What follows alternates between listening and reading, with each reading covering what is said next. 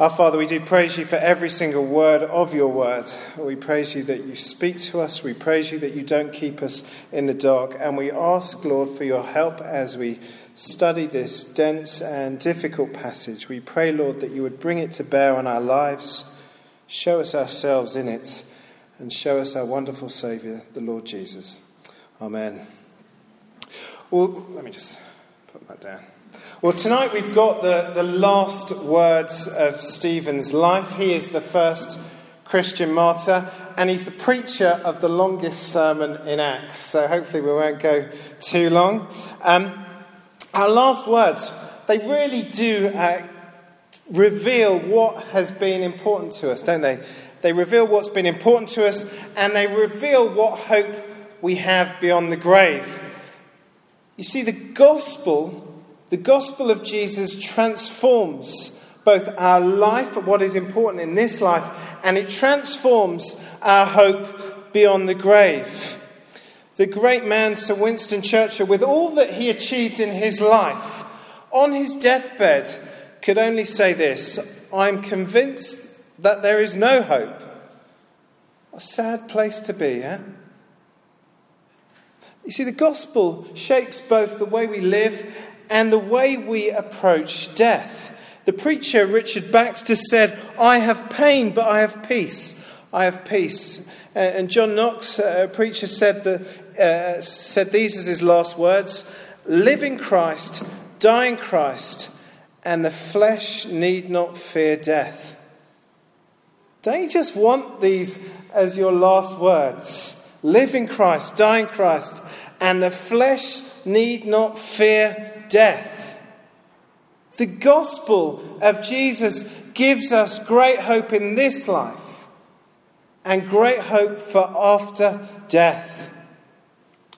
The trouble is that when we try to live in Christ and die in Christ, there is great pressure from the world to live in this world rather than in Christ.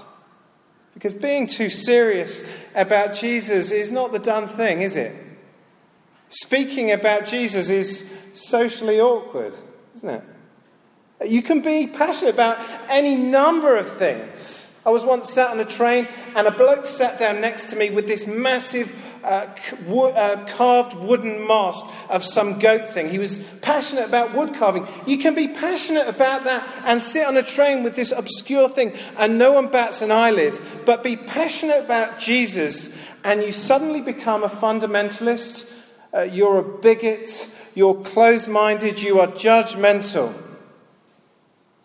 And the danger of that pressure for the Christian is that it will cause us to keep our heads down, to keep our mouths shut, to go hard on the career path and soft for the kingdom of Jesus. Tim Chester in The Ordinary Hero, it's a great book if you haven't read it, says this little paragraph. He says, someone mentioned on the phone to me recently the death from cancer of a prominent Christian leader in his 50s. She described it as a tragedy. But his death wasn't a tragedy. It was certainly a loss to his family, his friends, and to the wider church. But it wasn't a tragedy, it was gain. Let me tell you what is a tragedy. Someone who gets a good education, secures a well-paid job, buys a house in a nice area, marries and has children, and ensures his children get a good education so the cycle can begin again. Someone who treats Christ as a hobby or an insurance against hell. Someone who leaves behind a rusting car and children who've been trained to be self-indulgent. Someone with no gospel legacy. That's the tragedy. That's what the pressure from the world can cause, can't it? Now, if you're feeling that pressure from the world this evening, if you're on that road, take heart, because you are not alone. Luke has written Acts in his 2-volume gospel to Christians like us, living in a world like ours, living lives like ours. See, the first century Christians that Luke was writing to, Christianity was seen as this weird sect, taking Jesus seriously was socially unacceptable.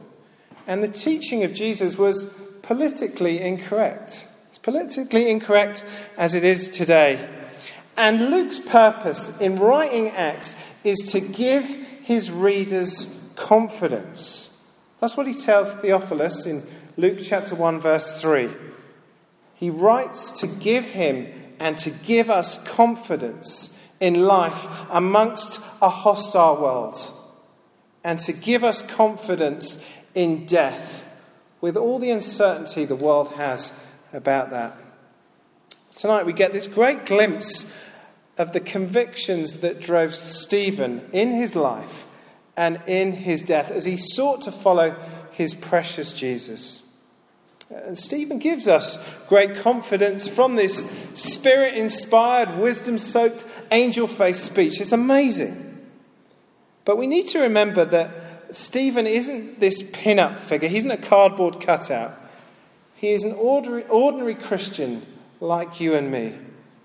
He lived for Jesus, he spoke in Jesus, and he died in Jesus.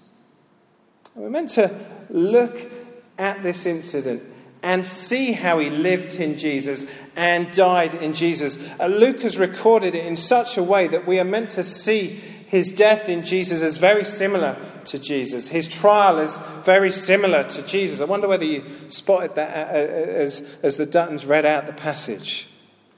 We met Stephen last week, didn't we? He was one of the 7 blokes given the waiting gig to give out the daily distribution. And we were told in chapter 6 that Stephen was chosen because he was full of faith and full of the Holy Spirit. His life is gripped by the gospel, and it affects every bit of his life. You see, he wasn't just satisfied with handing a few bits of bread out and a bit of money out. He wanted to talk about Jesus. Just have a look at chapter 6, verse 8. Luke tells us that Stephen was performing great wonders and signs among the people as he was waiting on tables. You wouldn't want him to be a barista, would he? Because chapter 6, verse 9, he is debating with the Jews around the place. His life is gripped by Jesus. The followers of Jesus have been devoting themselves to the daily reading of Scripture and to prayer, and he is gripped by Jesus. But by verse 12, his life gripped by Jesus takes him into a trial before the Sanhedrin. That's the highest religious court in the country. He's been arrested by these people from the Freedmen's Synagogue. They are Jews who are freed slaves, and they have taken it upon themselves to disagree with and debate with Stephen, and they take him to the Sanhedrin. And we get this courtroom trial. That's what our passage is this evening. There is a defense, there is evidence, there is a defense, and there's a sentence. Just look at the evidence. It's there in verse 11, 13 and 14. We get these 3 pairs of charges, and these 3 pairs increase in severity and exaggeration. So just look at verse 11. Then they persuaded some men to say, "We heard him speaking blasphemous words against Moses and God." Then it steps up again, verse 13. "This man does not stop speaking blasphemous words against this holy place and against the Lord." And then it steps up again, verse 14. "For we heard him say that Jesus, this Nazarene, will destroy this place and change the customs that Moses handed down to us." Do you see the escalation? Jesus never said that he would destroy the temple. He said, "Destroy this temple and I will raise it up in 3 days." See, Stephen, in these charges, he starts off as a loudmouth waiter and he ends up a full-on terrorist set on blowing up the temple. Now, we don't get the significance of him threatening to destroy the temple. The temple and the law were the epicenter of the Jewish religion. If you wanted to meet God, you went to the temple. If you wanted to hear from God, you needed to listen to and obey God's law. It's difficult to sense the offence here. But he really brasses them off, doesn't he? They end up pummeling him with stones until he's dead. So the charge really is, you are anti-temple, you are anti-law, and therefore you are anti-God. And Stephen's sermon takes up the answer to that question in verse 1. Is it true? We get the longest sermon in Acts. And Stephen's defence is not so much I'm an innocent man, look at the evidence, let me disprove it. It's not so much that kind of a defence. It's more of a you are the guilty ones defence. I'm not guilty, you are the guilty ones. As he turns the tables on his accusers. We get two threads running through this defence as he tackles both these charges. You are anti-temple and anti-law. And so we'll look at those charges in turn. So, charge 1, you are anti-temple. And what Stephen does is he calls up his witnesses one after another, and he calls up all these dead guys: Abraham, Joseph and the patriarchs, Moses, David and Solomon. Verse 2, he calls up Abraham. Just look at verse 2 with me. The God of glory appeared to our father Abraham when he was in Mesopotamia. I've been practicing saying that word. I cannot say it. Look, I've read. Where is that place? Anyone know? It is a long way from Jerusalem. That's all you need to know. You can Google it and it will tell you it's about 1,200 kilometres. It's about the distance from Adelaide to Sydney without Tiger Airways. And then he says, verse 4, that Abraham was from Chaldea. And that didn't bother God. Anyone know where Chaldea is? It's even further from Jerusalem. It's in Saudi Arabia, is that right? Saudi Arabia? God met with Abraham outside of Jerusalem before... Sorry, it's not in Saudi Arabia. It's up in the north of Iraq. Iraq, yeah? Midian is in Saudi Arabia, right? Yeah. It's a long way from Jerusalem. That's all we need to know. And that is the point that Stephen is making. That God met Abraham when he was nowhere near Jerusalem, when there wasn't a temple built.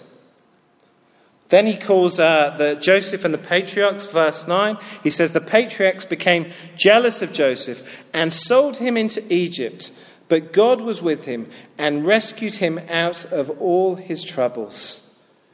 Do you notice the repetition of Egypt in verses 9 to 16?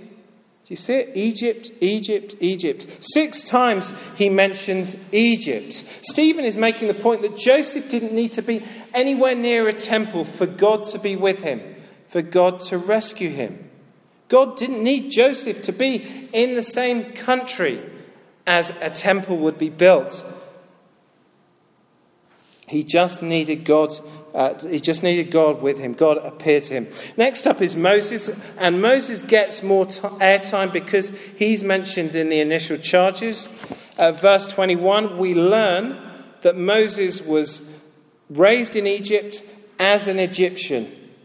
Verse 29, Moses is banished from Egypt, and where does God meet Moses? Does he meet him in the temple? He meets him at a burning bush, verse 30, in Midian, which is in Saudi Arabia. He meets him in the wilderness on a mountain. There's no temple, there's no Jerusalem, miles away from Canaan. And yet, look at verse 33. Look what the Lord says to him. Remove the sandals from your feet, for the place where you are standing is holy ground. So the Lord doesn't need a temple for there to be holy ground. In case we're not getting it, we learn that in verse 36 that Moses does signs and wonders, rescues the Israelites from Egypt, and gives them the law in the wilderness. There's no Jerusalem, there's no temple. Moses hasn't even been to Jerusalem. And Stephen is making the point time and time again that God does not need a temple. God does not need a land. Stephen carries on building his wall of evidence using King David and King Solomon. They are the planner and the builder of the temple. So we're getting our hopes that maybe he's going to mention the temple. But he says even they knew, verse 48, that the Most High does not dwell in sanctuaries made with hands. Where does God live? Heaven is my throne and earth my footstool. Stephen is saying to these pro-temple Sanhedrin that the Lord cannot and will not be boxed up in a temple. Going to the temple to meet God is like going to Gracelands to get a live concert from Elvis. God doesn't need it. To meet with God, you don't go to a place, you go to a person. And Stephen's answer to that is Jesus. God does not live in the temple. He lives by his Spirit in Christ's people. Do you see the irony of this trial? Stephen is 1,000 more times temple than any one of the Jews any one of the Jews that were accusing him. Because sat before them was a man possessed by the living God, with the Spirit of God living in him. That's what we're meant to get when we get the mention of his angel face in 6 verse 15. It's a lovely little detail, isn't it? 6 verse 15, his angel face. And Stephen says to them, you've got it wrong. You've boxed up the unboxable God. He does not live in a building. He lives in his people by his Spirit. Well, I wonder if Stephen was with us tonight, I wonder what he would say to us. He'd probably say to us, do you know that God does not live in a church building? You do know that, don't you? You know that we meet God not in a place but in the person of Jesus. You do know that, don't you? Now, for some of us, that will be news to us, that there are no holy places. We meet God in the person of Jesus, and that is the holy place. Well, some of us will be going, of course we know that. We know that God does not live in a place. He lives in the person of Jesus, and he lives in his followers by his Spirit. We know that. We are well taught, church by the bridges. But what would Stephen say to you and me? You know that? But why then do you still box God up? Why do you put your life into compartments and allow God to possess just a couple of those compartments? Why do you restrict God to Sunday at church and Tuesday or Wednesday evening at Hive Group? Why do you evict God from your office? Why do you evict God from certain relationships? Why do you call on God in times of crisis, but evict him from your decision-making process? Do you know that God does not live in a place, but in a person of Jesus Christ? See, if we trust in Jesus, he is living in us 24/7 by his Spirit, and we shouldn't box him up. Well, charge 2, you are anti-law. And we'll look at that one much more briefly. Stephen again turns the tables on the Sanhedrin by taking them through the Old Testament again, Old Testament history, digging up dead guys, showing them that they're wrong. And he says, just as God never lived in the temple, so Israel, God's people, have always rejected God's word and always rejected God's messengers. So verse 27, he says that Moses was rejected in Egypt before the big rescue.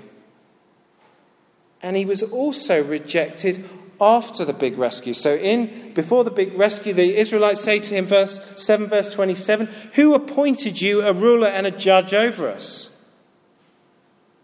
And as they've seen God do these miraculous signs and wonders, part the sea to let them get out of Egypt and get into desert, as Moses is up on the mountain getting the law, they build a golden calf, verse 41, and reject that very word that has just been given to them. And now Stephen points the finger to them and says, you are just like that. Verse 51, you stiff-necked people with uncircumcised hearts and ears. You're always resisting the Holy Spirit, as your ancestors did, so do you. He's not being polite. He's talking to this religious elite, the holy ones, the nice ones, and he's calling them pagan fools. Think of the rudest word you can, and that is what he's calling them. He's telling them, the people who love the law, who love the temple, your hearts resist God, and your ears shut God's word out. Just as your ancestors rejected God and his word, so you are guilty of the same crime. You can feel the awkwardness, can't you?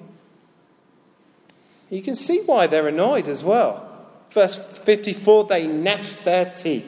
Yvonne, I was really hoping that you would gnash your teeth. What does gnashing of teeth sound like? It's not very nice, is it? At the same time, you can kind of think, well, Stephen, why didn't you just keep your head down? Why didn't you just say yes or no when they asked you, is it true? You know, mumble one word like we do when we're under pressure. You kind of think, why didn't you just run for it? I'm sure it crossed his mind.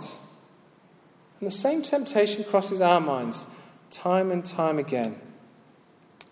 But the reason he didn't keep quiet is the same reason that he gets killed.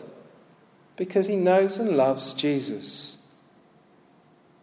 If Moses was alive, Stephen says, he would say, Jesus. Verse 37, this is the Moses who said to the Israelites, God will raise up for you a prophet like me. He said to the Sanhedrin, listen to Jesus. In fact, verse 52, if any of the Old Testament prophets were alive, they would say, listen to Jesus. They announced beforehand the coming of the righteous one. See, Stephen is convinced that Jesus is both God's temple and God's law. That if you want to meet with God, you need to go to Jesus. If you want to hear from God, you need to go to Jesus. Again, the sad irony is that as Stephen speaks, ringing in their ears are the very words of God, as he unpacks God's word for them, delivered by this spirit-filled, angel-faced servant and messenger Stephen. And yet, verse 53, you received the law under the direction of angels and have not kept it. It's really very sad. The culmination of God's plan to bring God to his people, to bring his word to his people, is before their very faces, and yet they reject it. Well, I wonder again, what would Stephen say to us if he was with us tonight? I think he might say to us Christians, do you know what walks through your door, in your shoes, into your office every Monday morning? Do you know that a spirit-filled, angel-faced messenger of the good news of Jesus walks through the doors of your reception every Monday, Tuesday, Wednesday morning? Do you know that God's Spirit has perfectly and adequately equipped you to take Jesus into your workplace, to the school gate, into the coffee shop, onto the train? Christian, do you know that when you speak up for Jesus on the train, at the gym, at the school gate, you are doing a Stephen? If you are a Christian, you have the Spirit of God living in you.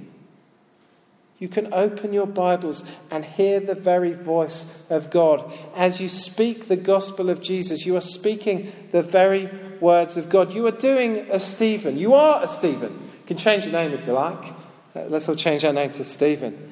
You are a spirit-filled messenger, angel-faced, of the risen Lord Jesus, sent by God so that people will meet God in Jesus, so that they will hear the voice of God in Jesus. This is the plan of God. This is what biblical history is all about, so that you can take the presence and the word of God into your office on a Monday morning, so that you can, on the train, stand on holy ground as you hear the voice of God, as he addresses you personally. It's a weird thing, isn't it? That we sit on a train, open our Bibles, and hear the voice of God. You are Stephen. You are Stephen with the hope of Stephen. Just look at this is beautiful. Look at the hope that every Christian has. Verse 55. But Stephen, filled by the Holy Spirit, gazed into heaven. He saw God's glory with Jesus standing at the right hand of God. Do you know what Jesus normally does when he is at the right hand of God? He's normally seated, isn't he? Here Jesus stands up and says, "Welcome home. Well done, good and faithful servant." See, this is temple language. He sees God's glory. That's where the temple was, where God's glory was. And the hope is, and it's a great hope, that we will see what Stephen sees. We will meet God face to face one day if we trust Jesus. I don't know how God is going to take you home. He will take us home. Might be sooner than we expected. It might be longer than we hoped. But look at the hope we have in verse 56. Look, I see the heavens opened and the Son of Man standing at the right hand of God. See, Stephen's put all his chips on Jesus. And he's won the jackpot. Son of Man with all authority in heaven and on earth, given to us by his Spirit. Stephen knew that he was in control of everything. He knew that he could not keep quiet because the news of Jesus was so good. And he knows who he belongs to. And so he can face anything. The Church of Jesus wasn't crushed by persecution. It grew in chapter 8. It grew and furthered God's plan. Wouldn't it be great if we trusted Jesus and knew who he was and looked at the hope that we have, and so the plan of God, the news of Jesus, would spread from here to the ends of Sydney, to the ends of the earth, because we lived in Jesus and know that we will die in Jesus.